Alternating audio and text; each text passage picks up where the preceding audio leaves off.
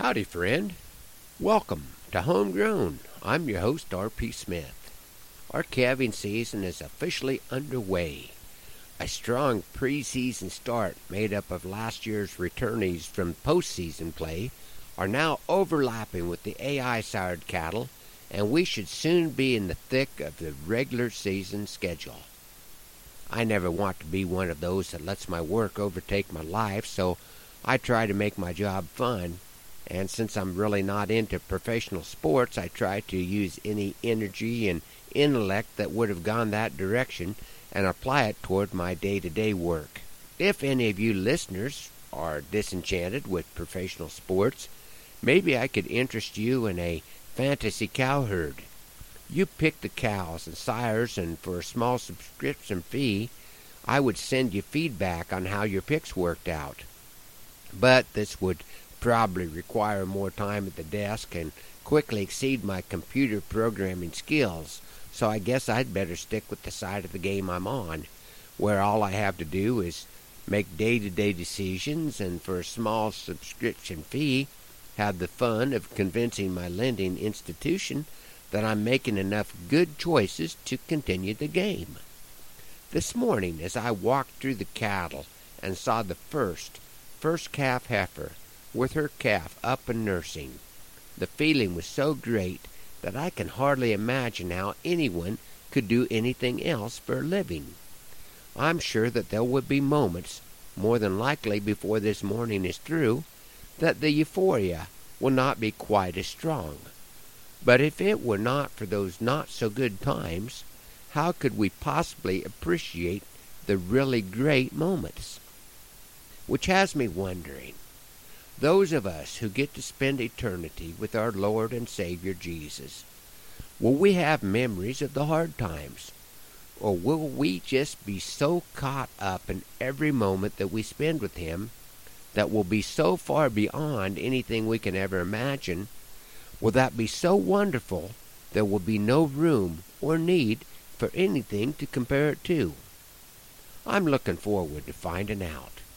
And because of the price paid on the cross and the proof of the empty tomb, we are blessed to be able to celebrate our relationship with the Lord this morning. Happy Easter.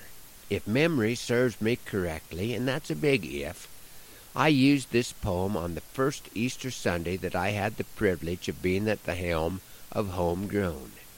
Nothing has changed or will change concerning the Lord's promises to us. So please join me in taking another listen to change.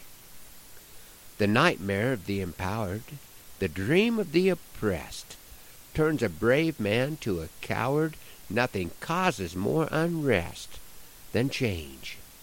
Half the world fights for another way, half fight for the status quo. Will it all make sense someday? As men will we ever know? Change. The Word of God tells us the future. His Word tells us the past. Still we twist it ourselves to neuter and think we can wait till the very last to change.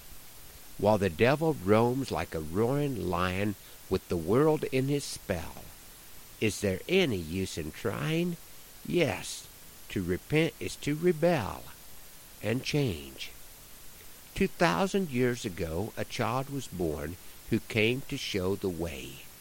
We nailed him to a cross to warn. This is what we have to say for change. Yet this man would not stay dead. He conquered the tomb and paid our toll. His mission to save the world from dread. He's the one who can take control of change. Christ's words and teachings still survive. Our calendar set from the time of His birth. Our Lord and Savior is still alive. No man's teachings can carry such worth for change. Will men accept His gift of eternal life before our Savior's earthly return? Invite His Spirit in like a hand to a glove.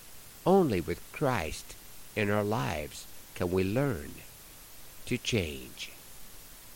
Thanks for riding along on Homegrown this morning, hoping that you know how much the Lord loves you, and that our happy trails cross again soon. I'm R.P. Smith.